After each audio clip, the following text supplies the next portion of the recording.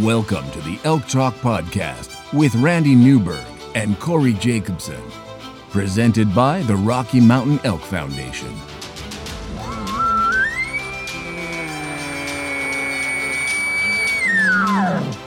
The goal is, what little you and I know about elk hunting, we share with people. I've got an elk building. It's like 120 yards away. What do I do? First off, the thought would never cross my mind when an elk's being 120 yards away to call anybody on a cell phone. All elk? All the time? Only elk? Only elk. Well, it's us having conversations. So we usually go down some rabbit holes, but If you hunt with Corey Jacobson, you will find the landscape is full of rabbit holes. We're just going to make this up as we go. and you look at it like, oh, that's a target-rich environment. But if you're trying to single one out, a solo target there is much easier to go into than a big group. We record everything, so there's no BS and no lying, no faking it with us. Did we hit the record I button? thought I forgot to hit the record button. If you want to know something about elk hunting, this probably isn't the podcast to listen to. Should we give them a list of all the other podcasts where they might learn something?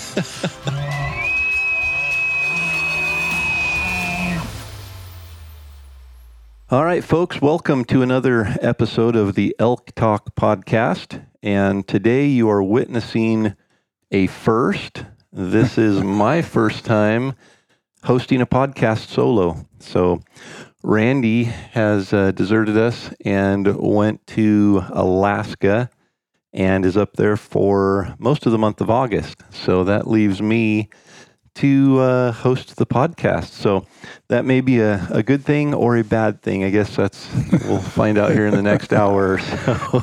I do have some company with me, so it's not just me sitting here talking, and we'll get into some good discussion in a bit. But for those who might have been living under a rock and don't know Donnie, Donnie Drake is joining me here in the elk101.com world headquarters office, which is the back room of a paint shop in Donnelly, Idaho. And we've tried to decorate it to make it look somewhat elky today. But before we jump in and get started on today's podcast, which we're going to talk about some really cool things. We've got an exciting project that we're doing through Elk 101. We're going to share some of our plans for elk season, what we're doing there. And we're going to talk about early season tactics and what our plan is there, as well as been getting a lot of emails and messages, which, by the way, thank you for everybody who sent in all the messages and emails, both support and with encouragement and questions, topics, ideas, all that. We're going to get into moon phases and how moon phases affect elk hunting, and we'll get into that. But before we do, we've got to give some credit and recognition to the companies who have supported us and are allowing us to do this podcast and share it with you at no cost. And obviously, title sponsor, the ones who are making it happen, is the Rocky Mountain Elk Foundation. And as Randy and I have mentioned, if you're not a member of the Rocky Mountain Elk Foundation, please consider.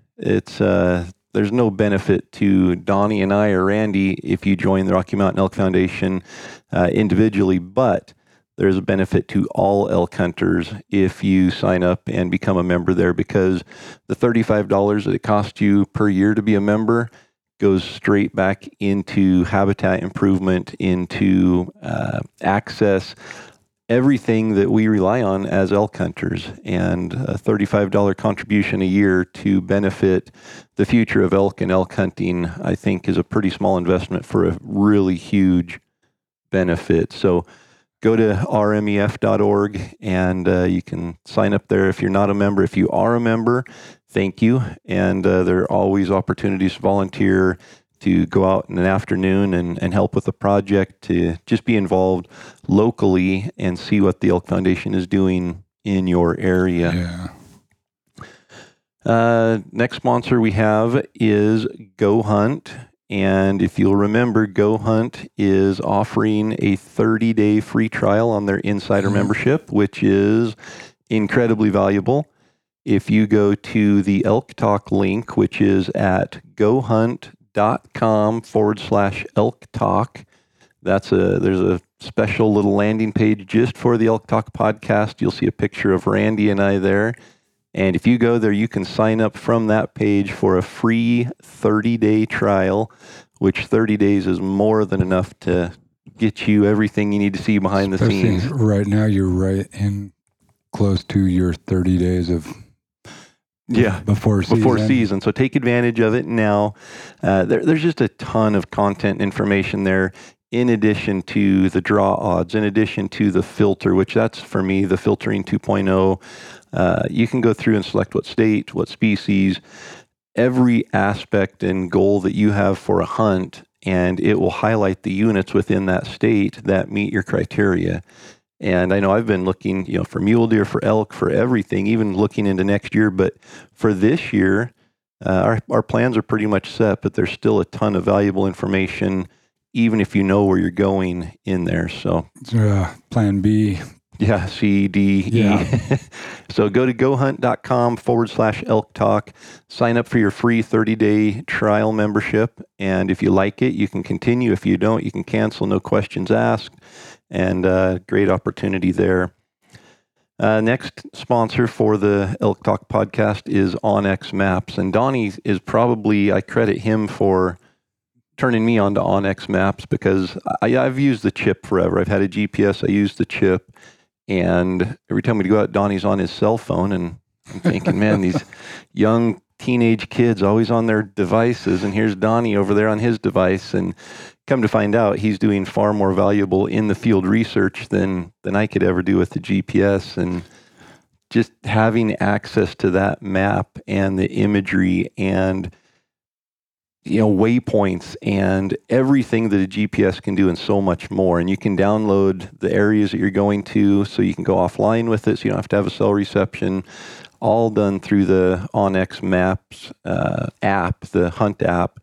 And if you go out to their site at onxmaps.com and sign up for that app membership, you can save 20% by using the discount code or the promo code ELKTALK, all one word, ELKTALK. And it's not just on your phone. You can sync everything. That's why I like going back after the fact when I had some tracks or marked points or whatever, then get home in the off season. Now I can go and look and see, where did we go last year? Where did we have bugles? What areas, what drainages did we hit? What was next to those drainages? And you can see other stuff that was next to wherever it was that you left your track, if you're recording your track on your onX. Totally, yeah. And on the reverse, you can sit at your computer right now and look up all of these backup areas and put waypoints on the computer. So you can be on the computer, you can go out and cross-reference with Google Earth or anything else, set waypoints in the onX on the computer, and then that automatically syncs and shows up on your digital device on the app. So incredibly powerful. Again, go to onxmaps.com and enter the discount code ELKTALK, all one word, and you're going to save 20% on the onX Hunt app.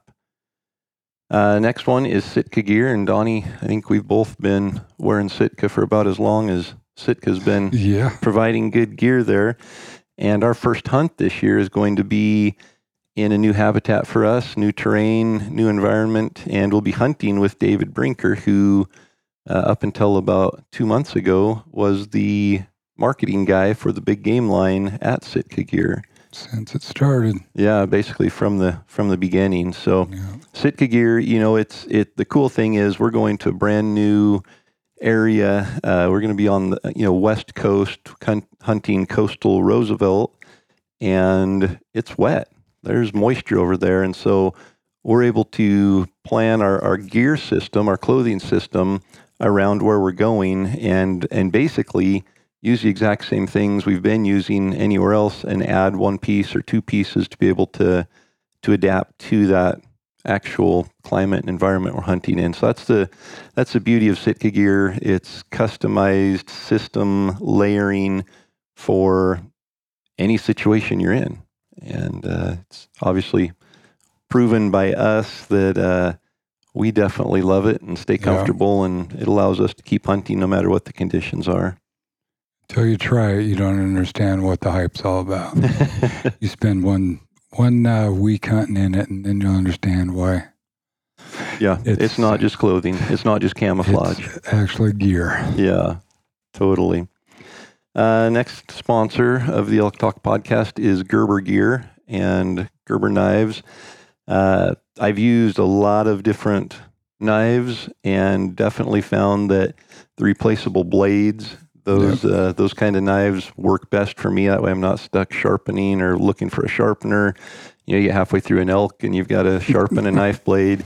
And the Gerber Big Game Vital and Gerber Vital are replaceable blades. They're, basically razor blade, sharp blades. Yeah. And easy to replace. You don't have to worry about cutting yourself. They've got the little button on there. In fact, I do have one sitting right here. So we can, for those that are watching on YouTube, because we are recording this, so real easy, you just push the button there, slide the blade off. There's no pulling, prying, bending, or anything. Putting it back on is just as easy. Put it on there, snaps in place. So Gerber Vital, Gerber is a great company and sponsor of the Elk Talk podcast. And then the last sponsor is Rocky Mountain Hunting Calls, and they make all sorts of elk calls and other calls. We prefer the elk calls during elk season and getting ready to put them to use. I will share with you, we're working on a new diaphragm elk call for Elk 101, and we'll be testing it out this fall and be able to share with you and hopefully release that in January if all goes well and it works to our expectations. But yeah, hopefully it calls in some elk. May not be releasing it. You never know. Exactly. Depends on how bad we do this season. But so Rocky Mountain Hunting Calls, if you go to their website, you can go to buglingbull.com or rockymountainhuntingcalls.com. Yep. And any product you order there, if you use the promo code ELKTALK, you're going to save 15% on your elk calls. So we do get a lot of questions regarding which call I should use if I'm a beginner, if I'm looking for this, if I'm looking for, big bull sounds, if I want cow sounds. I personally prefer a diaphragm that does everything, that I can bugle with, that I can cow call with. So I'm not swapping out diaphragms if I want to throw out a cow call or if I want to bugle. Yep. There's a couple of them. The original Raging Bull has been the kind of the flagship diaphragm since the beginning. It's got the metal plate on the back, the pallet plate. That's a good one. If you're looking for a real easy multi-purpose, does it all, the All-Star, the green one is a great one.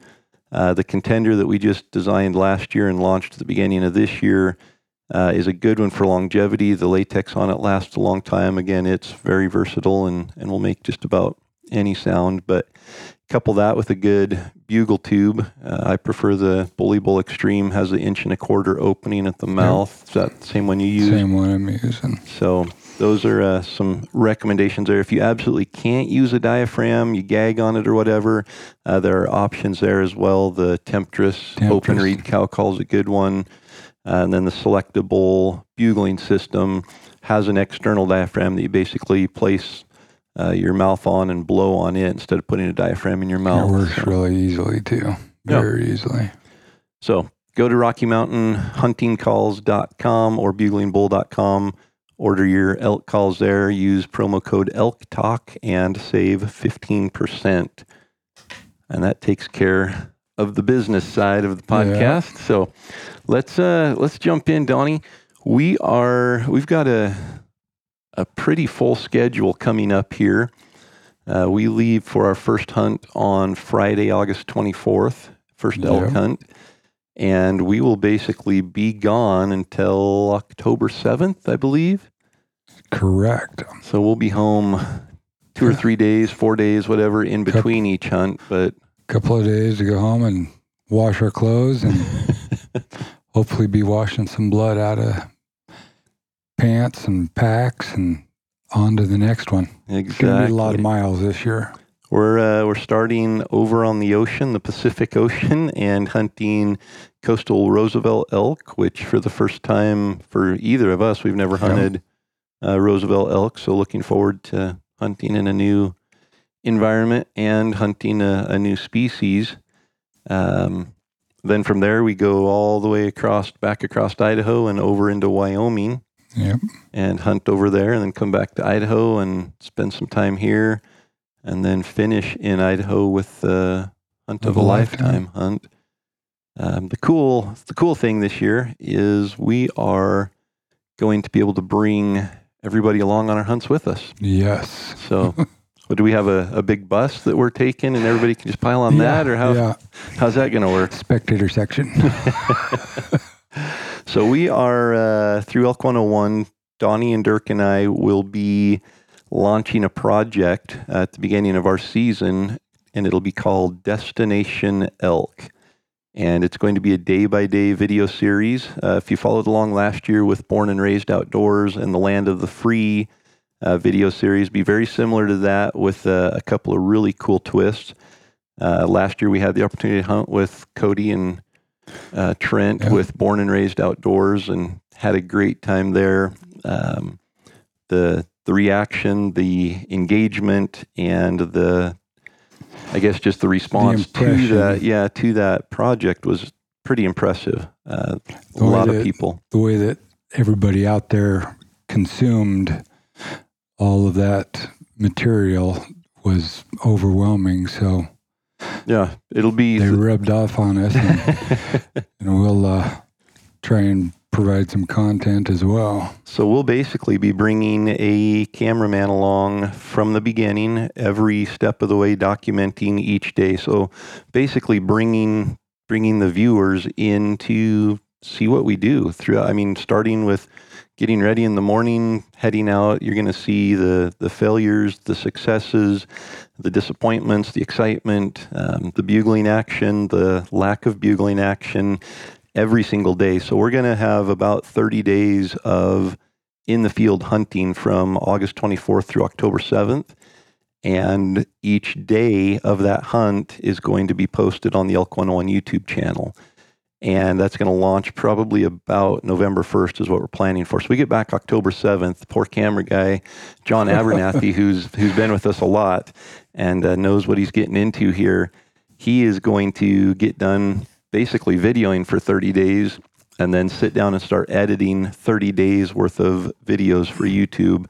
And we'll launch that November 1st and then one video a day for however many days we ended up hunting in September. So pretty much the whole month of November, each day there'll be a new video there. So Destination Elk is the name of the project. The really cool twist to it is, yes, you get to follow along. You get to see all of the daily shenanigans and call-ins and everything, but we are going to be taking a time out in the field each day and providing educational components to basically illustrate something that we either messed up on, something we did right, something we should have done, something we did to prepare for that moment. So some of the biggest questions that we get from everybody else during the off season, how do you do this? How do you do that? Or why did you do this? Why did you do that? We'll try and capture that as it is happening. We have to be able to recognize when they're in that situation that, hey, this is a good example to try and show it. And so we're really using it as an instructional in the field, in the moment.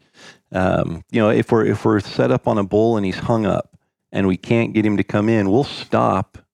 And that's probably going to be the hardest part is you and John. The hardest part for you guys is going to be grabbing me and saying, you need to stop for 2 minutes here and explain what we're doing, because I get into that kill mode and laser focus on that situation and don't stop and don't like to stop. So that's going to be a chore. I've been on Amazon like for 2.5 weeks straight searching, trying to find the right bit to put in your mouth to be able to yank on it to get you to stop. So I don't know. We watched Mission Impossible the other night, and they have these little devices. They just hit you in the neck, and it kind of zaps you and Yep. makes you sit there for 2 minutes. So maybe something like that. I'll Yeah. be running and gunning, and all of a sudden you guys will sneak up behind me and zap me in the back of the neck with a needle. And Yeah.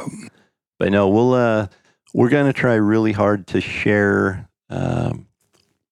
Knowledge is the wrong word because that makes us sound like we're smart, and that's certainly not the case. We just want to share what's going through our mind, the tactics that we use, the strategies we use in the moment, so you can see what we're faced with, what we're struggling with, what we do to try to overcome it. And it might be an epic fail, and then we can talk about that and why it went wrong, or we can talk about, okay, here this bull was doing this. He had cows and he was moving up the hill. We kept pressuring him, and what we're going to do is let him kind of get away and settle down.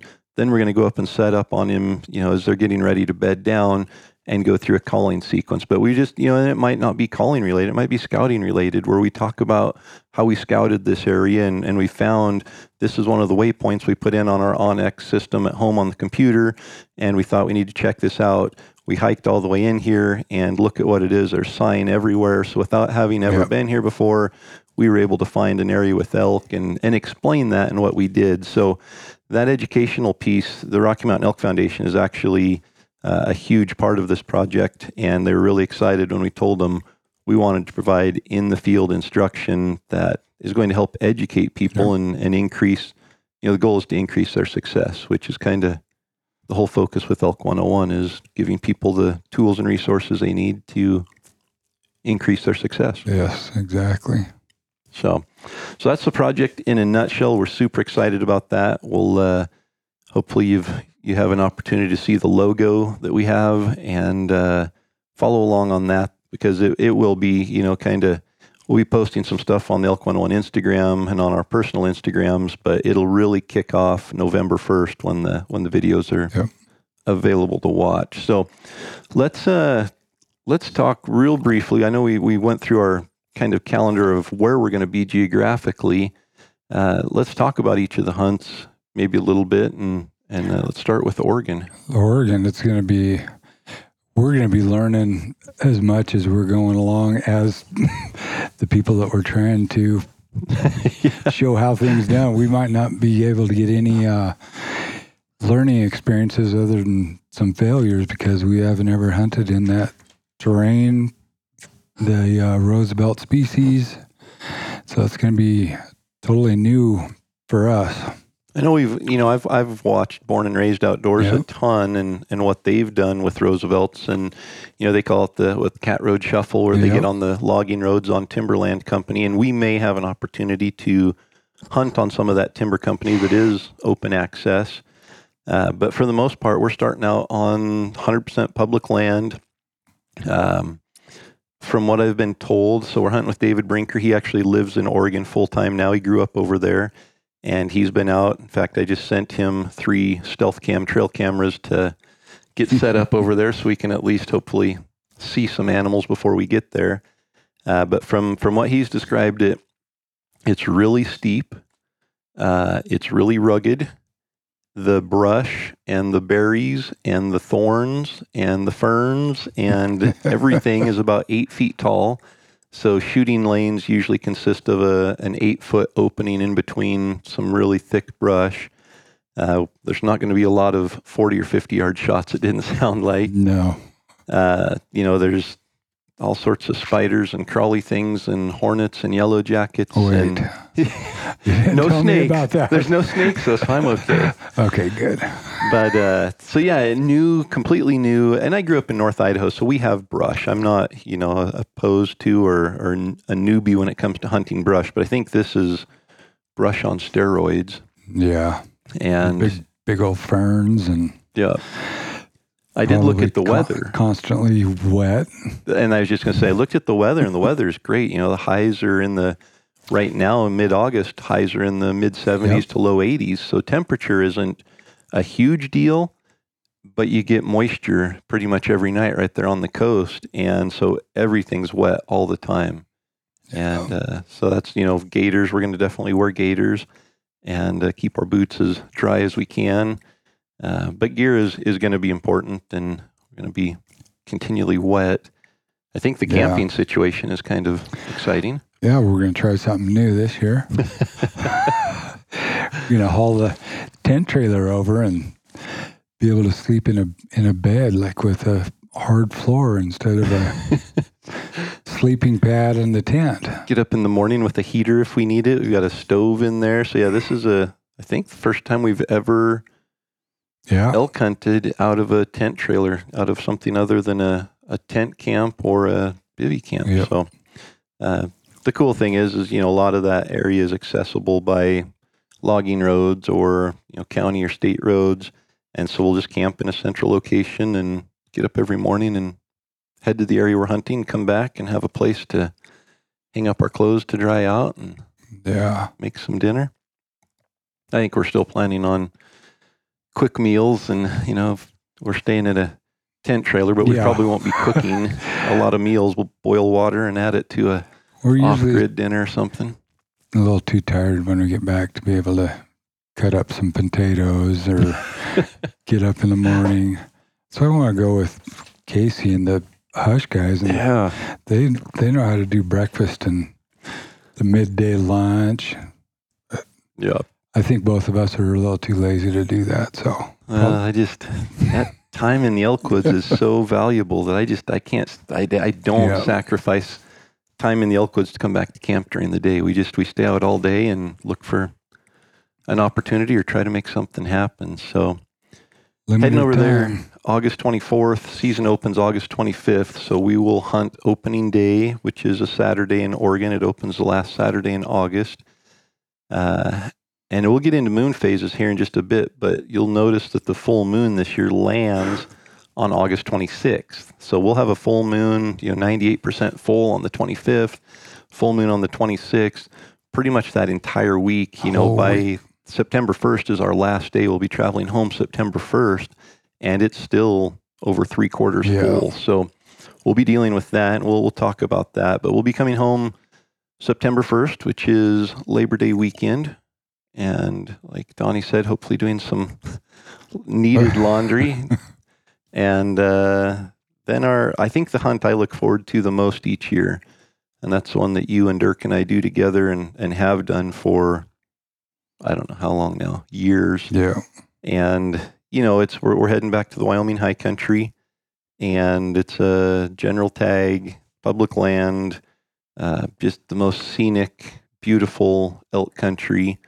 And that coupled with, just the camaraderie of our hunting group is something I look forward to probably more than anything else during elk season. Staying away from the grizzly area this year so that we don't have to contend with that and be able to sleep in peace. Make little mistakes like leaving trail cameras behind. And if we set out a trail camera this time, it won't be nearly the situation we were in last year when we had to go and retrieve the trail camera from a elk carcass that we had placed to be able to video the grizzly bears without realizing we had to go back and get that camera. Yeah. And it was almost dark. But yeah, heading to Wyoming, an area we know. So we've been there. I think we've hunted. This will be our 5th time hunting this area.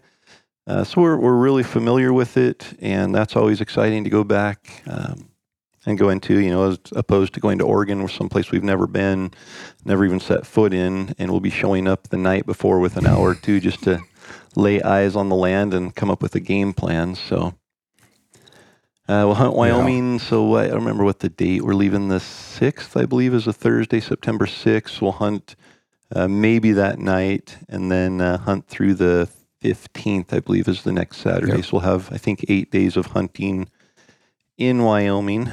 And then come home for 3 or 4 days. Then we're headed to eastern Idaho to take out a winner of the hunt that was given away last year through Mountain Ops. Yep. So we've got a gentleman from Texas who was the hunt winner, and really cool because everything, with the University of Elk Hunting online course, which is, kind of the platform that we gave the hunt away through last year with Mountain Ops.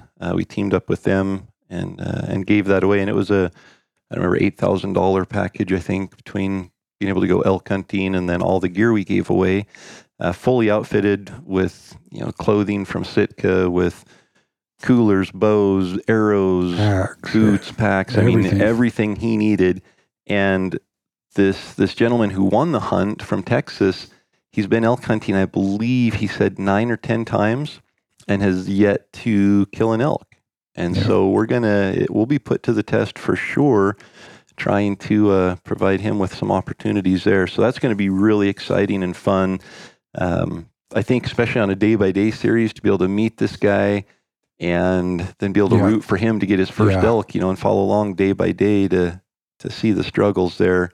To hear a little bit more of his story, I think is going to be really, really fun. Yeah, to see some of the questions that we forget about, that we don't even think about, that are important in somebody that hasn't done it as often or is from out of state, basically. Yeah. I mean, he's coming to terrain that he's never seen before. He's looking at it on Google Earth and on X, and now he gets to see that sometimes Google Earth and on X really lie to you about how steep stuff is. We talk about that all the time. And our adventure shed hunting this spring was a prime example. Donnie and I researched an area on Google Earth and thought we had it pretty well dialed in and knew where we were going, and had a drop-off point from a jet boat to go into the backcountry and then hike up into this basin that we just knew was going to be loaded with elk antlers. And I think the plan was to hike up the bottom and get there, and it would take us 2 to 3 hours to get to this point that was 2 to 3 miles away. And 24 hours later, we made it to that point and realized we didn't have enough time to actually get up into the basin we wanted to get to, and turned around. It took another 24 hours almost to make it back to catch the jet boat out of there. So what looked on Google Earth to be, it's a steep hillside, the contour lines are close together, was pretty much a 3,000 foot vertical rock face, and wasn't a lot of fun to go up or down. No, it wasn't. All 6 times. Yeah. So it'll be exciting to hunt with him here in Idaho, and we're hunting, I think, 5 days. We start hunting on the 19th. Is that right? Remember, 19th through the 24th, something like that. So we come home on the 24th, and that'll leave us basically 5 days in Idaho's season, which closes on September 30th. So I don't know what's our plan that last week. Try and get kids out, maybe get ourselves out. See. I don't think I'll probably, if I was to shoot another elk, I would. Yeah. My wife would probably question. But I think see if we can get Isaac out and get him another archery bull, or maybe just don't get him an archery bull and let him get some experience on the mountain. Donnie brings up a good point. My son Isaac is 15, and he's enjoyed a lot of success as an elk hunter in his young years. And I think he's hunted a total of 4 days for elk and killed 3 elk. And I keep telling him, the averages don't respect anybody, and they will catch up to you. So this year we might just take him out for a week, and every time an elk comes in, we might throw rocks at the elk or cut his bowstring, or if Murphy's not going to jump in and help us out with him, we'll play Murphy's role for a bit. But that'll be fun. That last week we'll figure out something. I know Born and Raised guys will be hunting with Tyler and the Pure Elevation production guys here locally that week, so might be an opportunity for us to hike into wherever they're bivvied into and help them pack elk out. Bring them a birthday cake flavored Oreo cookie or something. Yeah. So, and then we'll cap the season off with something that you actually turned me on to several years ago, and we've been involved with every year. Yes, our Hunt of a Lifetime hunt. So we have another boy coming in from Pennsylvania again. He is 17 years old, and he had a bout with leukemia. But I've been talking to him and his dad, and he's fairly healthy. He's been in remission for a little bit, so everything's been going positive for him. So he's actually fairly healthy. He's been playing soccer a little bit this summer. So I don't think that he's going to let us pack him around. And that's just tell us a little bit about Hunt of a Lifetime. So Hunt of a Lifetime is an organization that is similar to the Make-A-Wish, but some kids are not going to Disneyland or going to Disney World is not something that they would want as a wish. Their wish would be to go out and go hunting or fishing, or whether it's bird hunting or fishing, anything. So what they do is they will interview these kids, give them a sheet that has, I don't even know how many, like 24 options of things that they can do. And a checkbox next to it, I want to go pheasant hunting in Kansas, or I want to go moose hunting in Alaska. I want to shoot an alligator in Florida. There's a little box on there that is, I want to go hunt elk in Idaho.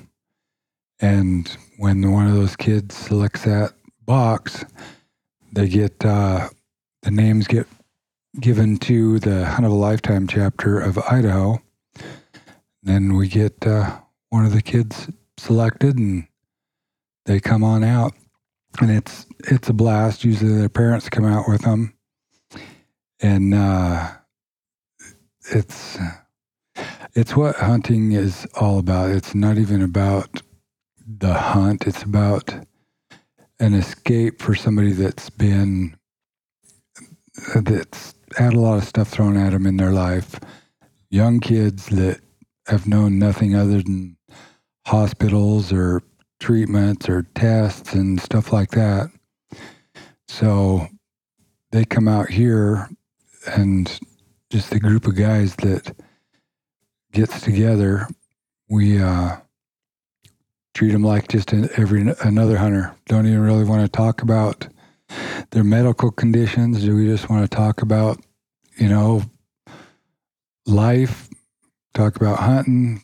Get them, every one of them that's come out, it's been hearing their very first elk in the wild and seeing their first elk. It's just, and that's not only for the youth that is coming out, but their dad, just being able to assist and be part of a dad and a son or daughter going on there, or even a mom and their son or daughter going and experiencing a hunt together like that it's definitely rewarding and heartwarming, and it's the last hunt of the season most times, so you're kind of burnt out on hunting, but it definitely fills your heart for being motivated throughout all the winter and spring too. Well, and I think for me, Donnie went the first year. Caitlin was the hunter, and you form a relationship and a friendship with these youth that come out with their families. And Donnie got back and he's like, "We've got to do this. It's life changing. I can't explain it. You just have to be there just to see everything and experience it." And so the next year, we were fortunate enough. We talked to the Idaho chapter, and they allowed Elk 101 to kind of host a camp, and so we were able to put together some of the greatest elk hunters that I know to come out and help facilitate this camp. And it was a blast. There were 2 youth there. We shared a camp with one of the other Hunt of a Lifetime camps. And, I just remember Harrison, he was, I think, 8, came out, and Idaho makes an exception for those with life-threatening illnesses. They provide 5 tags a year that they can basically go anywhere there's an open season. So we're able to go to a draw unit, a limited controlled hunt unit, and hunt with a rifle during the rut, which is really incredible in and of itself. Yes.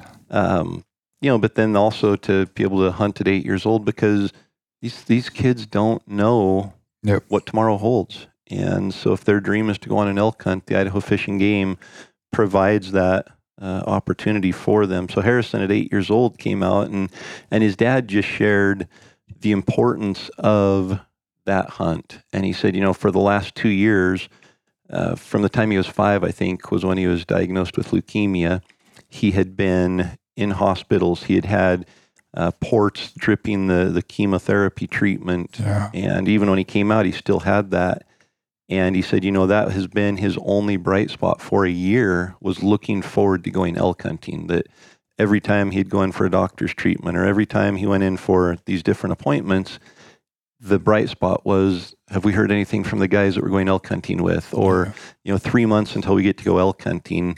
And like you'd mentioned, that's what they looked forward to. That was their bright spot. That was their hope that got them through a lot of what they were going through. And I think for me being there that first year, it really opened my eyes to how blessed we are to be able to just go out and run and gun and go all over the western states hunting elk, and something we take for granted. I think we really do sometimes just overlook how special it really is. And to go out there and to see somebody, that's his dream. Like you said, he didn't want to go to Disney World. He wanted to go on an elk hunt with his dad.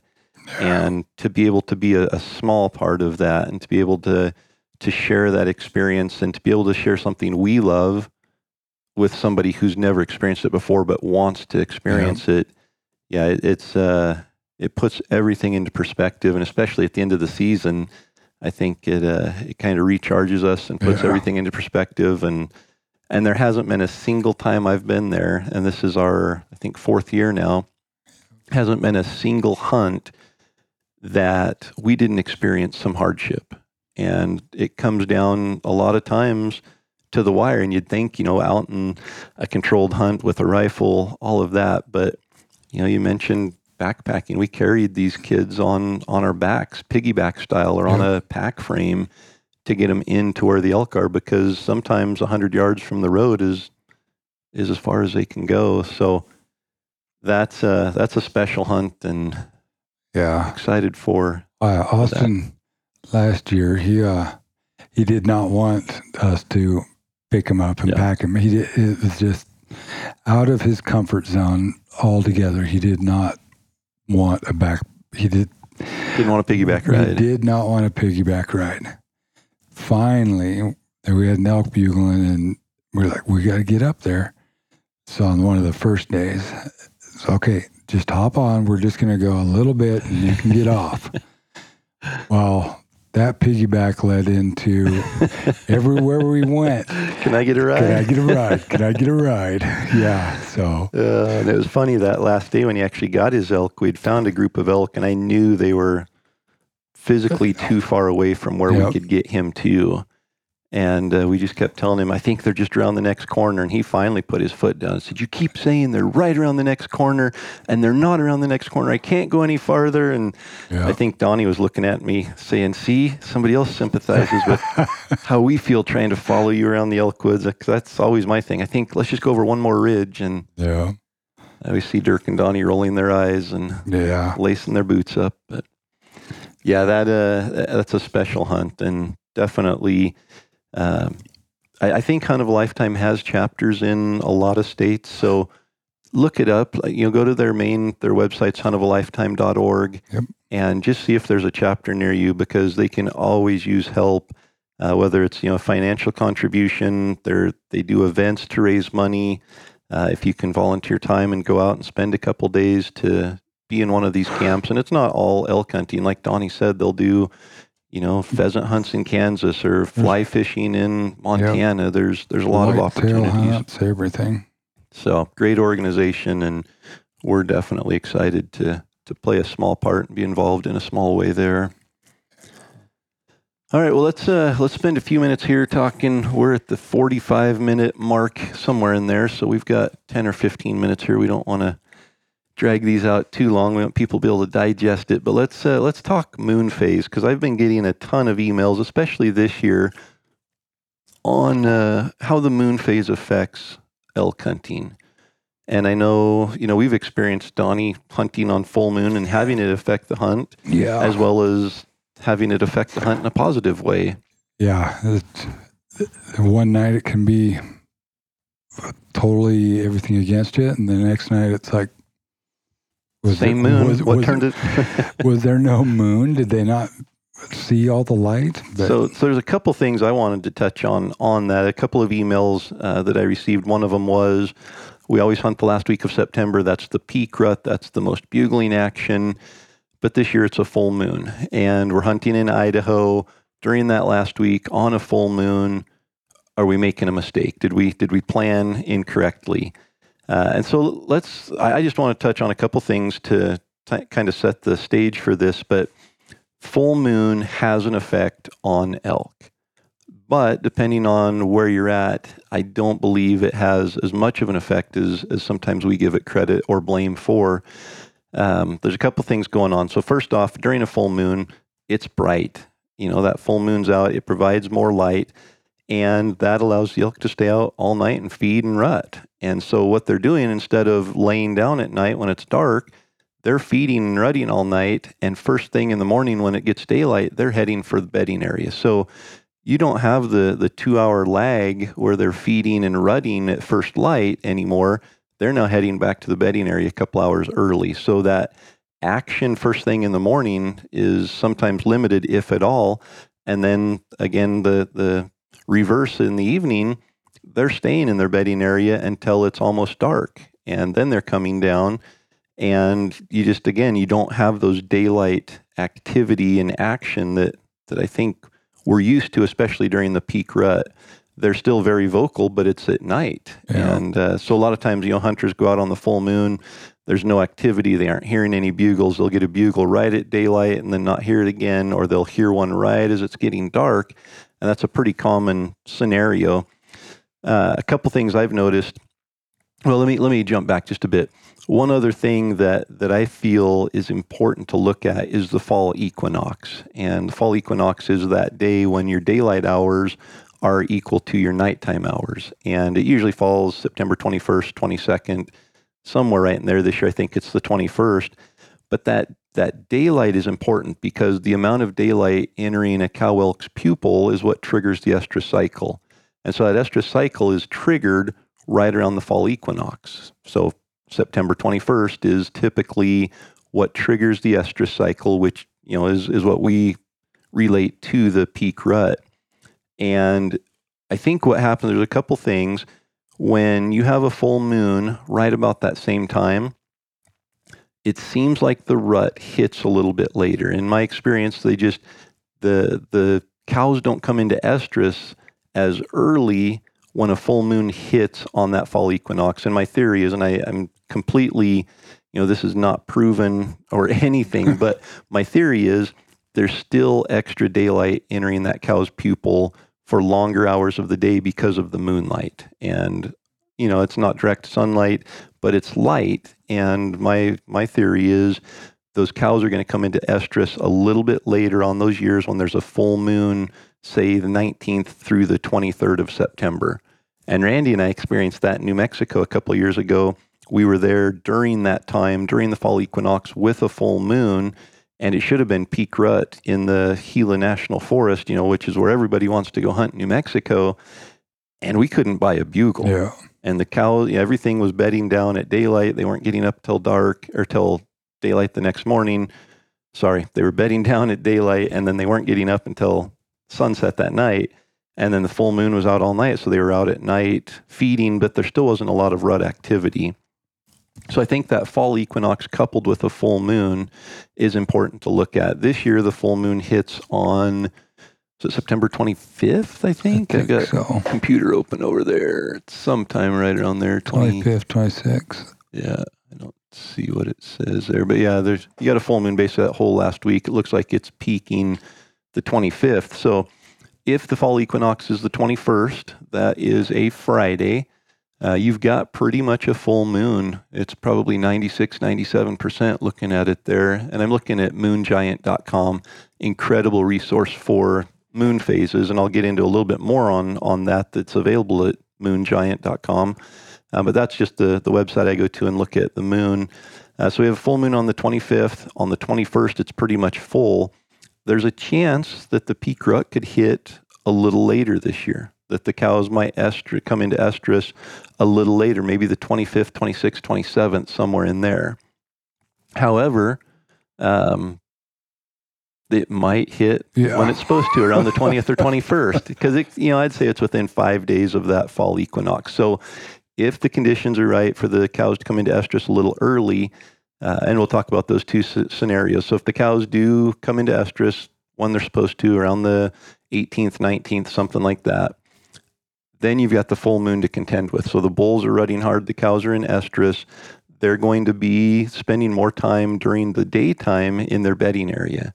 So when everybody else is heading back to camp to cook their big meal during the middle of the day and take a nap, that actually could be the best time this year during that last week to be hunting those elk. Because if they're going to bed down, 7:30 in the morning, they are not going to just lay in that bed for 14 hours and then get up and head back down. They're going to get restless, especially those bulls. They are going to be fired up. They're going to be checking cows. They're going to be going and wallowing. They're going to be getting up and going to water during the middle of the day. So being in where they're bedding, close to their bedding areas, and using that tactic, they're still going to be very aggressive. They have cows in estrus bedded right there. They're in their bedding area that they're very protective of.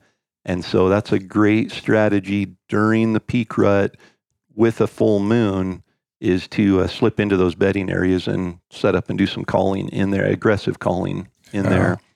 On the flip side, if the cow's estrus late because of that full moon, and they don't actually kick in till the 26th, 27th, 28th, somewhere in there into that full estrus, it's going to be tough during that week of, say the 20th through the 26th, 27th, somewhere in there.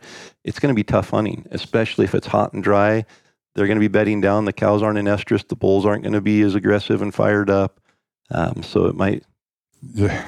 You just never know. And then you could have weather. Yeah. We had snow in the beginning of September when that was supposed to be a full moon. Yeah. And the full moon didn't play any effect. It was all the weather that we had. Cloud cover, and so it was dark at night. And that's another thing to consider is, cloud cover. And so the next thing I wanted to touch on when it comes to a full moon, and moongiant.com, again, no affiliation at all. It's just I did a Google search for September moon phases and it came up and has a bunch of great information.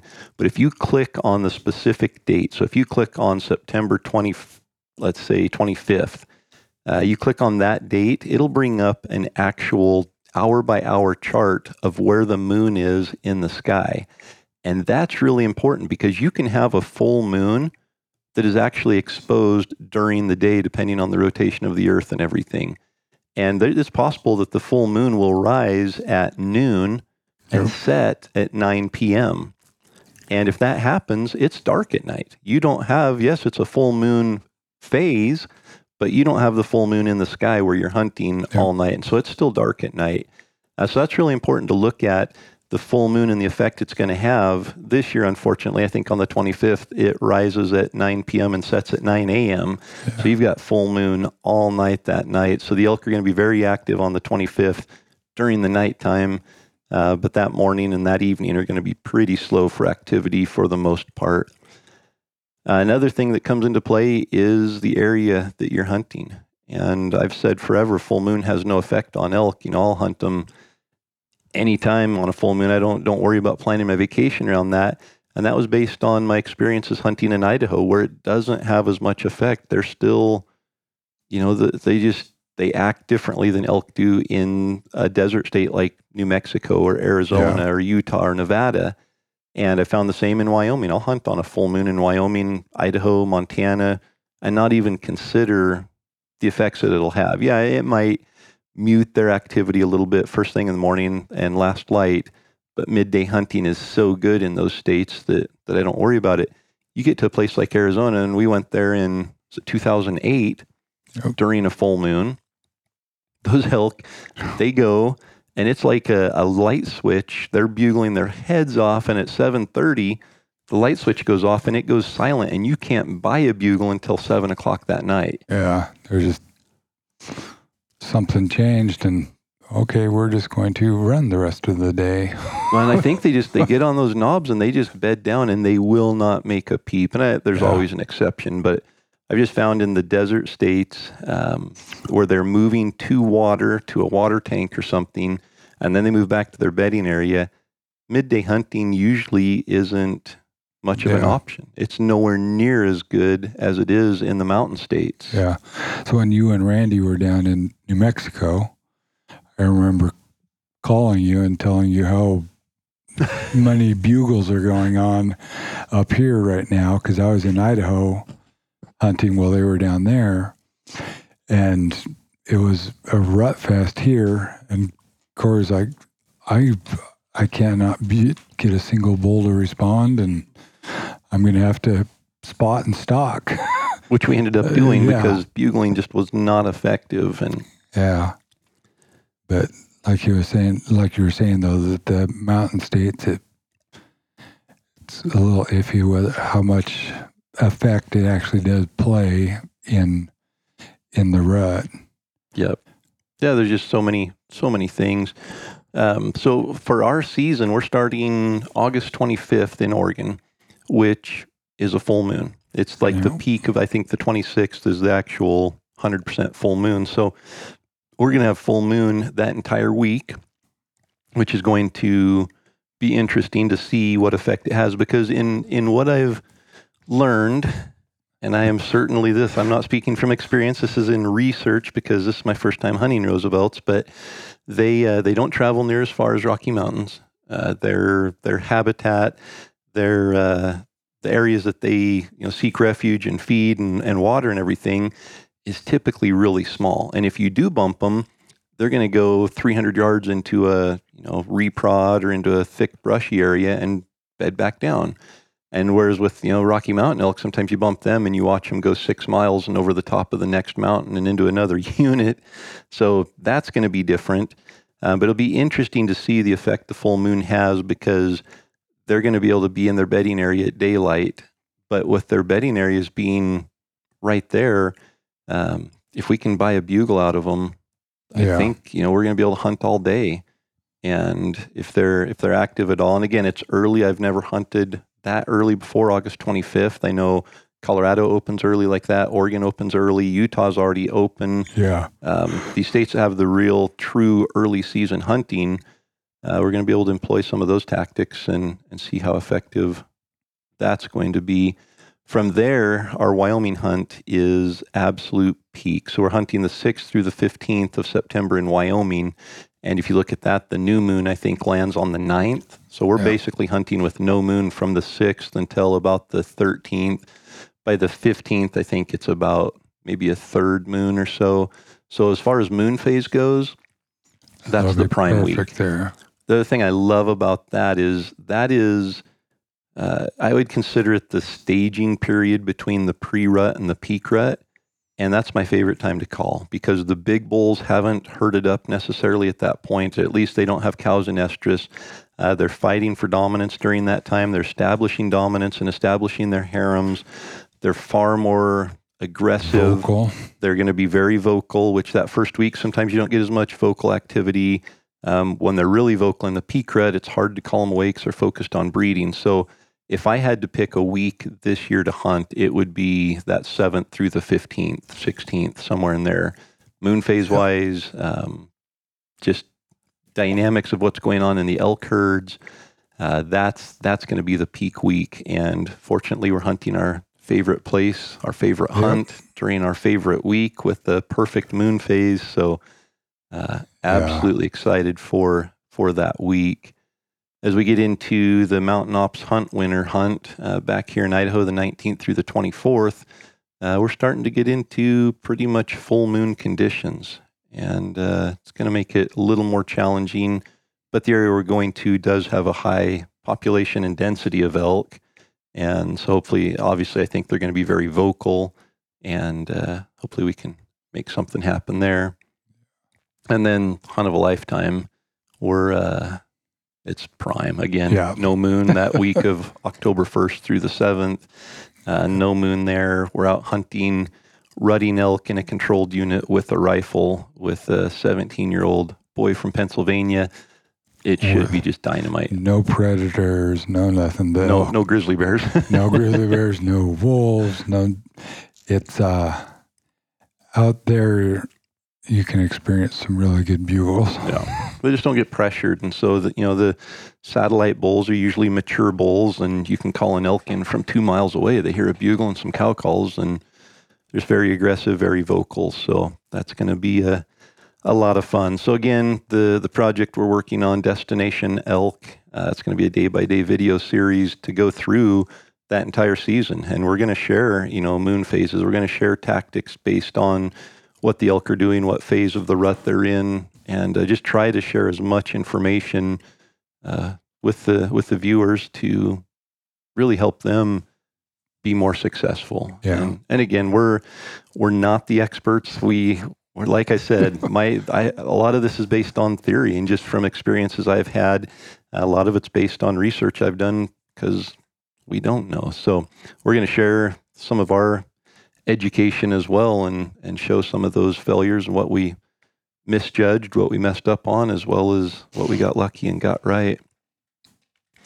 So I guess, Donnie, one of the topics Randy and I talk about with a lot of our guests, and we went through episode 2 and 3 were on our top 5 mistakes. So is there an experience that comes to your mind that maybe summarizes the number one mistake that you've made or that you still make, or that the thing that you had to learn to overcome to help you become more successful? I think it's the top of most everybody's list, and it's thermals and playing the wind. It's that it took 17 years of hunting elk. I want to hear that story. Share that story, because we talk about 10% success rates. Yep. And that's kind of the number. That's the target. And obviously it changes. You get into a controlled unit in some states, and some archery hunts are 40% success. But I think on general tags, over-the-counter, public land, do-it-yourself type hunts, 10% to 12% is about the average success rate. So that means an elk hunter is successful once every 9 or 10 years, or it takes them 9 or 10 years to kill their first elk. So share your journey there. So I started back then in Idaho. You could hunt archery, and then later in October, you were able to pick up a rifle and hunt during the rifle season. So I would go out and hunt the early archery season, and did not know anything about how the wind affected how you should hunt an animal. And I would get into elk on daily. I'd hear elk bugling and things, and I'd be chasing them, trying to get up to them where I could get a shot. But knowing now, there was no way that I would be able to get in on them because my wind was going right to them every time. So it took 17 years before I was able to kill an elk with my bow. I was able to come back later in season and shoot elk with a rifle because I could shoot them from across a canyon. But the archery elk, it took 17 years of hunting them before I was able to get my first one. And I shot my first one right in the area that I'd hunted for so long with, took Corey in there, and instead of going straight up the bottom where the wind is pulling up the canyon, I start walking up the bottom of the drainage, and Corey's like, no, we need to go over here. I'm like, yeah, but I always hear them bugle from over here. They bugle right up at this point. We need to go straight there. So let me stop you there. Yeah. 17 years. Did you realize at any point during that it was the wind that was your nemesis there? I definitely. There was always time. Oh, he smelt me. I didn't have wind checkers. It was just, okay, you're set up, and there, I just felt wind on the back of my neck. But that opportunity was gone on many other times going in to get set up that they never even would have come in.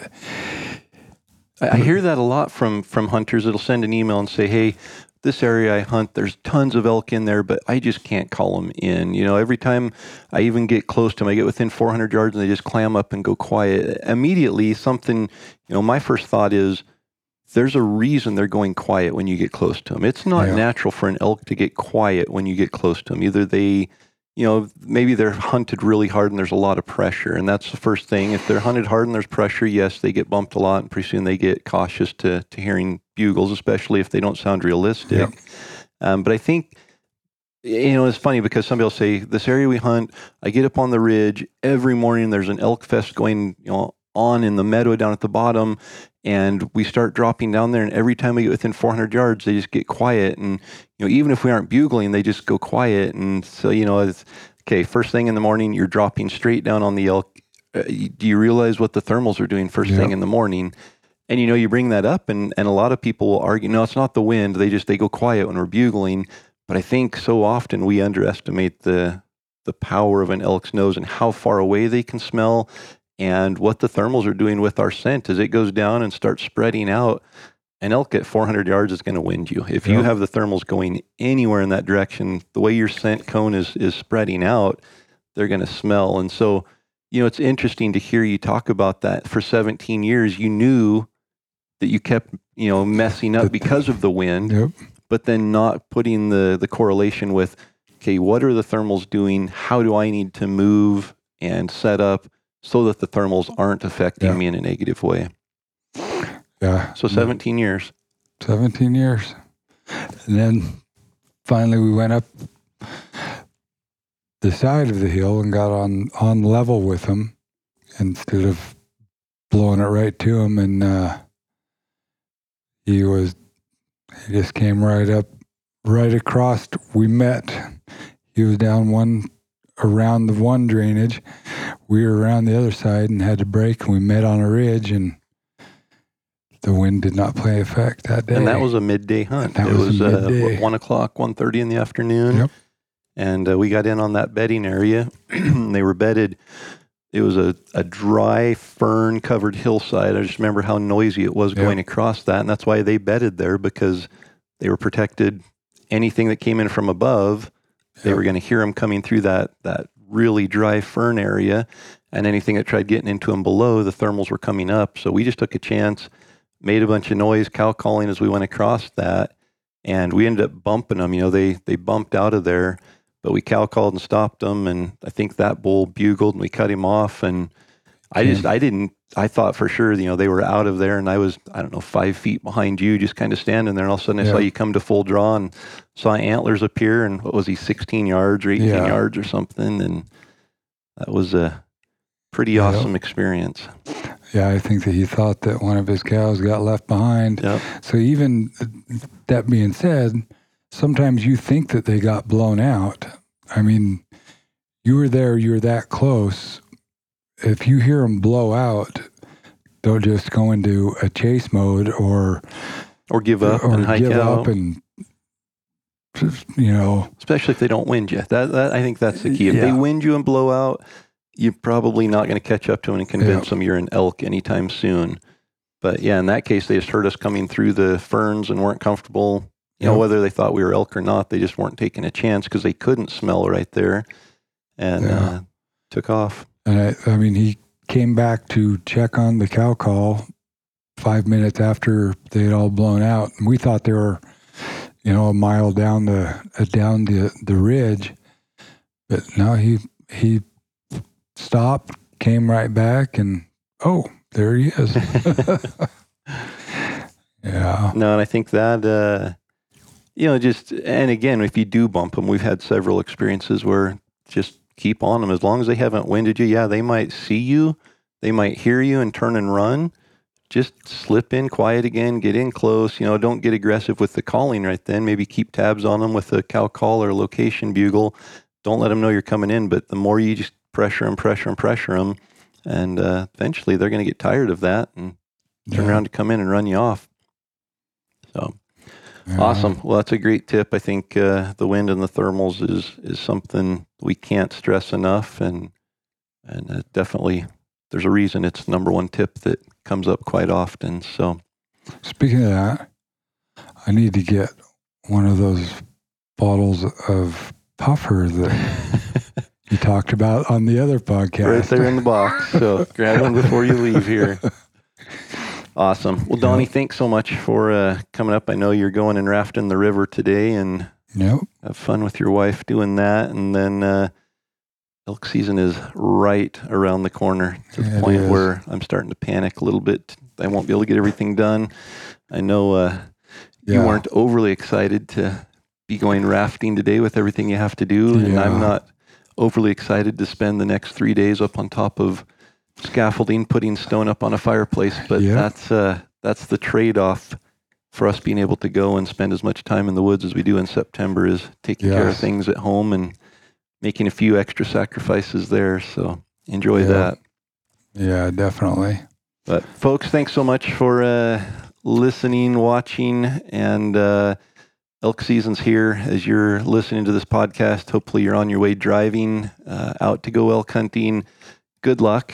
Seriously, we want you to be successful.